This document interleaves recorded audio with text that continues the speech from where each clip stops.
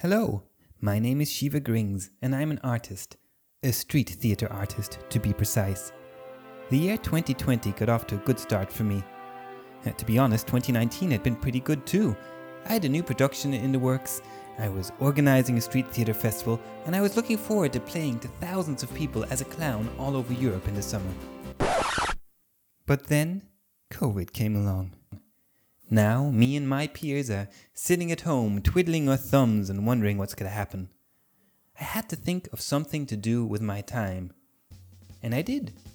Welcome to the Quarantine Sessions, where we will explore the life of one artist on hold in every episode.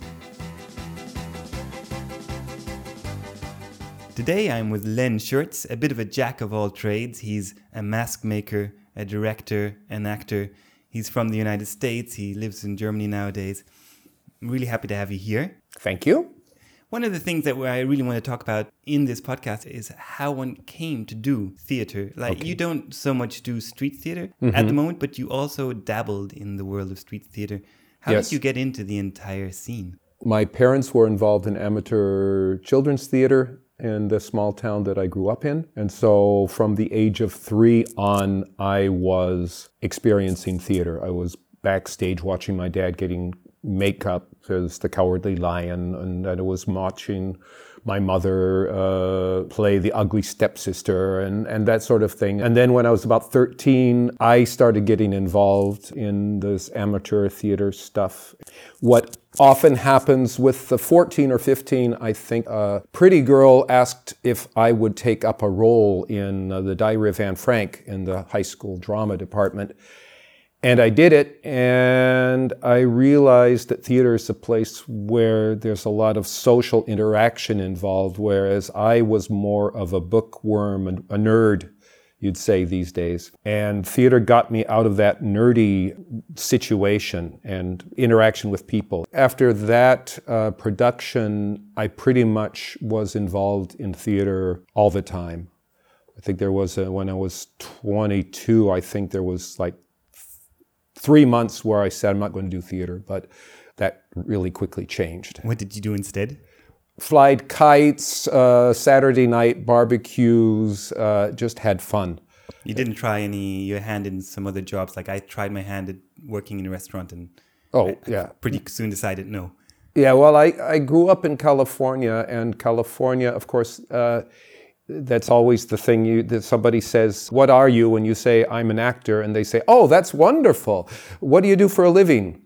And that is, I worked and lived in the Bay Area for about 5-6 years after I studied theater in college. And I was always doing something. I was working in a restaurant. I was doing typesetting. I was working as a word processor. So in the evenings, I would go into the rehearsal studio and work out. And there was only one little phase, and there we come to street theater. There was only one little phase where I actually made money doing street performance, and that was as I was doing a mask performance on the campus of UC Berkeley, and I would get maybe about $13 or something like that, and I would go directly to the farmer's market and buy vegetables, and that's what I was living off of at that point. It was just like a period of where I didn't have any other income, and except for a loan that my grandfather gave me or something like that. And so that was actually my first time on the street. And how was it for an actor who's got his text to his scripts and nobody wanders on stage and then to suddenly be on the street?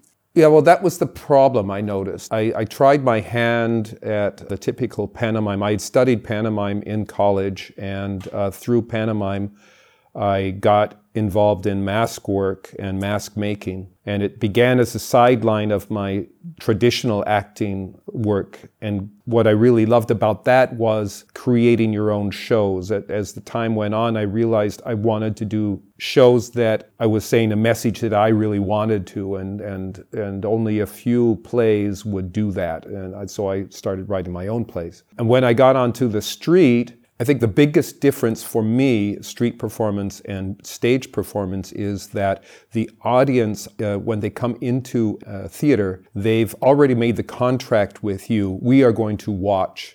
We are going to be audience members and you are going to be the performer.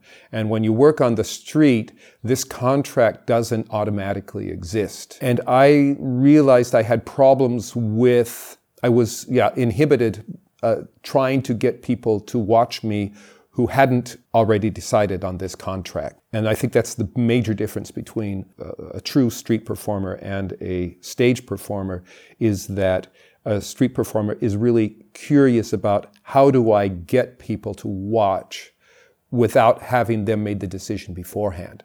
And when I do street performances, usually either a theater, sort of like a theater situation where there are actually seats and there's a little story involved, or I'm doing walking acts, and the walking acts are pretty much based on the fact that people can walk by you, and not just you walk by them, but they walk by you. And so if an encounter happens, it's a mutual decision. Here in Central Europe, we have the plus that there's a lot of festivals which are actually street, but they're not really street. So there is half a contract already with the audience. Of course, there's no commitment on their part. If they find you really boring, they'll wander off anyways. Yeah. So it's only half a contract in comparison to actually standing up in a theater and going, this is a load of bollocks.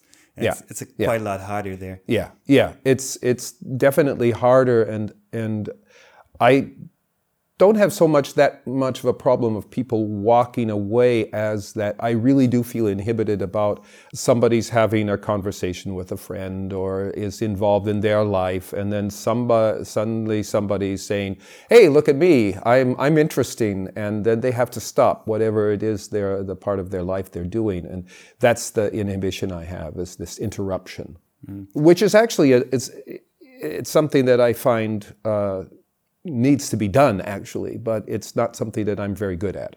It's interesting because I think especially nowadays, people are used to not committing. Mobile phones have helped us very much to not commit. Yeah, maybe I'll meet you in an hour, but let me call you again beforehand.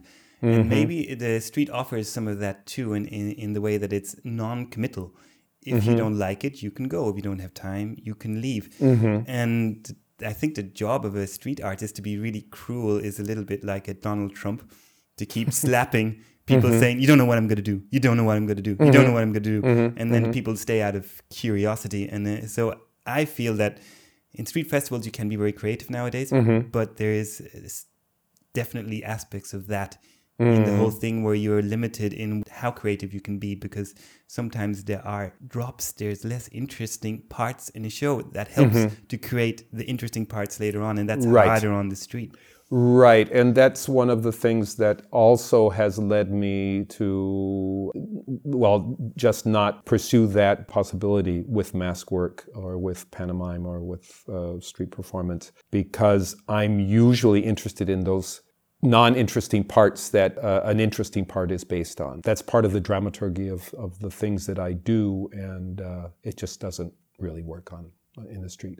Also, you do a lot of mask work, and mask I find is extremely difficult on the street because it's very frontal often. It doesn't have to be, but it can be. I think it limits the ability. People need to be much more focused and take much more time out to really enjoy a good mask performance than they do the yelling guy with the fire clips.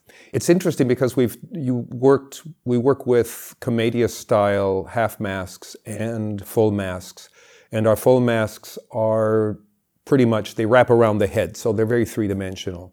I started making my masks with the three-dimensionality in mind quite early. So they work in that sense. What's interesting about working with a half mask in a street situation where, you're walking your fish as a half mask character, and you talk and you say, oh yeah, it's the fish, my neighbor's fish. I'm just walking, and that sort of thing is a walking act. And the people will look at you and they see the chin, and they see the eyes, and they see the mouth. There's at least a half a minute where they're still seeing Len Schertz, the performer, behind Egon Schroeder, the mask character. In this phase, it just doesn't work at all, because the half mask works really with that moment of suspension of disbelief, where you start experiencing Egon Schroeder, fictional character and you start really having fun because you know all this all the time. It's a fictional character. My colleague Francisca has another half-masked character that she gets really quickly into a conversation with absolute strangers. And the interesting thing about it is if they get past that suspension of disbelief moment, they start to tell you all their secrets of their lives. And it's Francisca's, but often I've had it also happen to me. It's sort of like you realize that I'm a real person behind this fictional character, don't you? With full masks, it's more like some people really get into it immediately. They see the poetical enhancement of everyday life and they are immediately enthralled. And then you have other people who very pointedly ignore you, and they're talking on their cell phone or they're walking by, and you're a human-sized raven or a gargoyle or whatever, and they just walk right by you, and as if you are a fire hydrant. They just will not watch you. And of course, when we're engaged by a festival, well, that's okay. They just walk by, okay, well, they don't want to be part of the theater. That's fine. Well, somebody else will be watching from maybe 20 yards away and enjoying the situation. It's interesting. I've just now occurred to me, perhaps that's one of the big differences between classical theater and street theater, is that much of what happens on stage, you invite a moment of suspension of disbelief, as you said. And a lot of what happens on the street, we're not inviting people into a new world. We're saying, look at me, I'm living a new world and I can do this. Yeah, I'd agree with that. And I'm fascinated by this suspension of disbelief. That's why masks work. One of the worst comments I have after a performance is, oh, the masks, they came to life. They're just so... I say it's one of the worst comments because I want them to be watching my story. They're fascinated by that the masks come to life. So I know that for the last 40 years. At the same time, I have to accept that's something that's very important for an everyday person to realize, is that they can manipulate reality with their own mind. I find that that's an important part of our profession in general. Like, people come to me and say, oh, that was super funny, that was super spontaneous. And maybe for me, it wasn't so much in that moment because maybe I've done it before. Yes. But in that case, it's not about me, the performer. It's about what they're experiencing. And I've learned not to go like, oh, no, that was crap, or no, I wasn't being creative. It's because in the end, it's what arrived at their doorstep, so to speak. Yes. Yeah. That's part of the humility that we should continually practice. How did you end up in Europe, of all places? And here in Freiburg, of all places? It began with fascination and with a romance, both of them combining to incite me to get a job. And then the job kept me here 8 years until everything was so established. It was, I came over as assistant to a production that played in the International Festival in Munich and the International Festival here in Freiburg. So that was already in '82, I had experienced Freiburg. And coming from San Francisco, where an international theater festival meant in one small theater, there would be an international performance once a week for about maybe a month and a half. That means maybe 6 performances. And then you'd have maybe 100 people in the audience. And that was an international theater festival. And then you come to Munich, and you've got an international theater festival, and there's 2 tents that are only for gastronomy, and there's 5 tents that are performing. Then you've also got the residence theater, and then you've got a theater in a factory, and you've got all of these other things. And then you think, wow, that's an international theater festival. You've got people from Japan and people from everywhere. And then you drive 2 hours and there's another festival. And then you go another 2 hours and there's a jazz festival. And the entire summer, I mean, that was the 80s, that was the heyday of festivals. But it's still pretty much that way.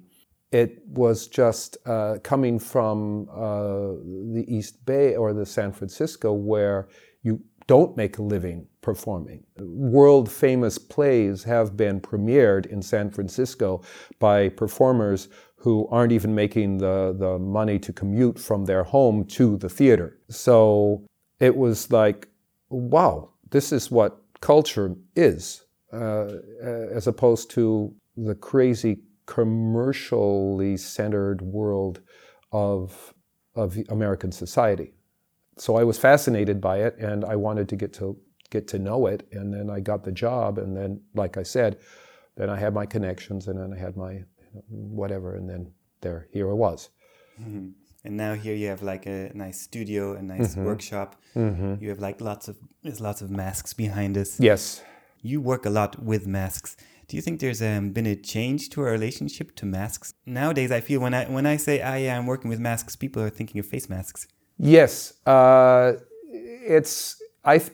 think it's fun because the one thing I notice is that Franziska and I we put on a mask. One of the things that always happens to people who've put on a mask for the first time is the feeling that they can't breathe, and this is a psychological effect.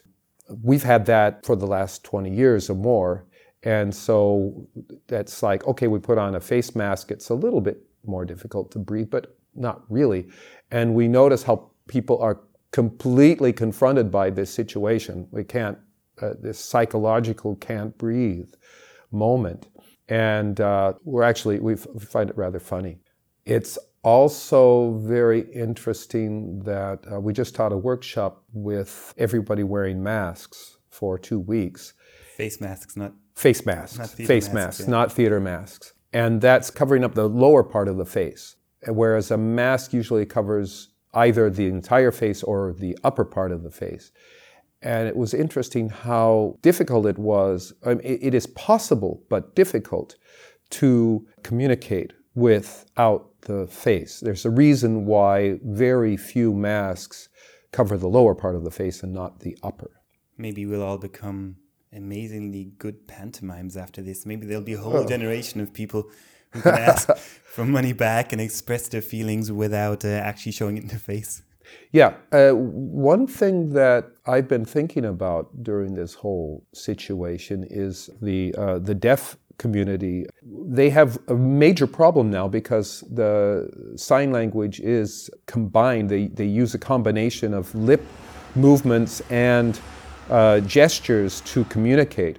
And so it's a major problem for them. But for us hearing people, I think we lost our gestural ability a long time ago. And I think it would be really good for us to get back into that. And I notice how I begin using a lot of very, very basic sign language gestures when I'm speaking.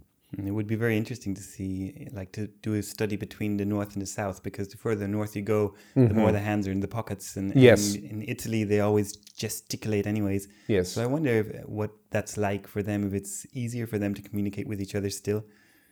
That would be an interesting question, yeah. Yeah, because I think masks are with us to stay, actually. I don't really think that masks are going to go away completely. I think that it's going to be a long time before this. We've got this epidemic, and there'll be another epidemic, almost guaranteed, with the climate change the way it is, where this is sometimes, I think this is a practice session. And so we're probably going to be integrating masks, just as Japanese have integrated masks into their daily lives. It just won't be as prevalent. We are going to have to learn how to be able to communicate with these coverings. Do you think there's other things that will change now? Will there be a difference in how we perform or how the audience sees us? I would say there's a hope that I have, and there's a fear that I have, or maybe not a fear. I think that one of the major problems at the moment with the audience-performer relationship, we've performed on stage in the non-lockdown where there were you have a distance between distanced audience members, and we've also performed in the street. And the thing that I notice is that the synergy between the audience members, not between us, we have a very good communication with the audience members. That's not the problem. The problem is that the audience members can't connect. One person who's a performer said to me she was watching something in Kampnagel, and she felt like she was the only person in the room. And she wasn't. There were people 1.5 meters away from her. That is one of the things that bring theater away from television. Yes. The community. Yes. There's the director of the Guthrie Theater in the United States made a really big plaidoyer for live theater because he was talking about how the studies have shown that the audience their heartbeat begins to synchronize with each other, and that also that they have found that this audience, this group feeling or this group identity improves altruism, improves the ability to empathize with others, and improves the ability to work socially.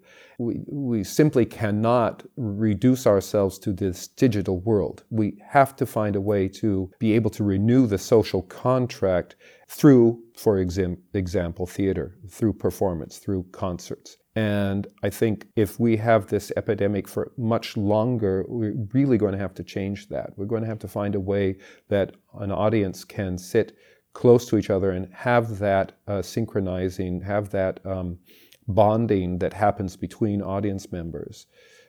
Because I think our society really needs that. Otherwise, we're going to go off in a direction that I don't think we really want to experience. Yeah, and what you're talking about is, I think every performer, especially me as a clown, I can feel that like there's a huge difference between performing for one person, performing for 200. Yes. There's a community that starts to go up there, and you realize it's okay to laugh, it's okay to be shocked. Yes.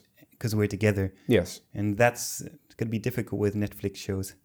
Yes, that's it. It's this laughing with the rest of the audience.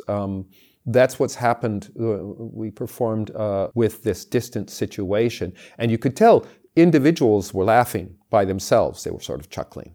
You could hear the chuckling.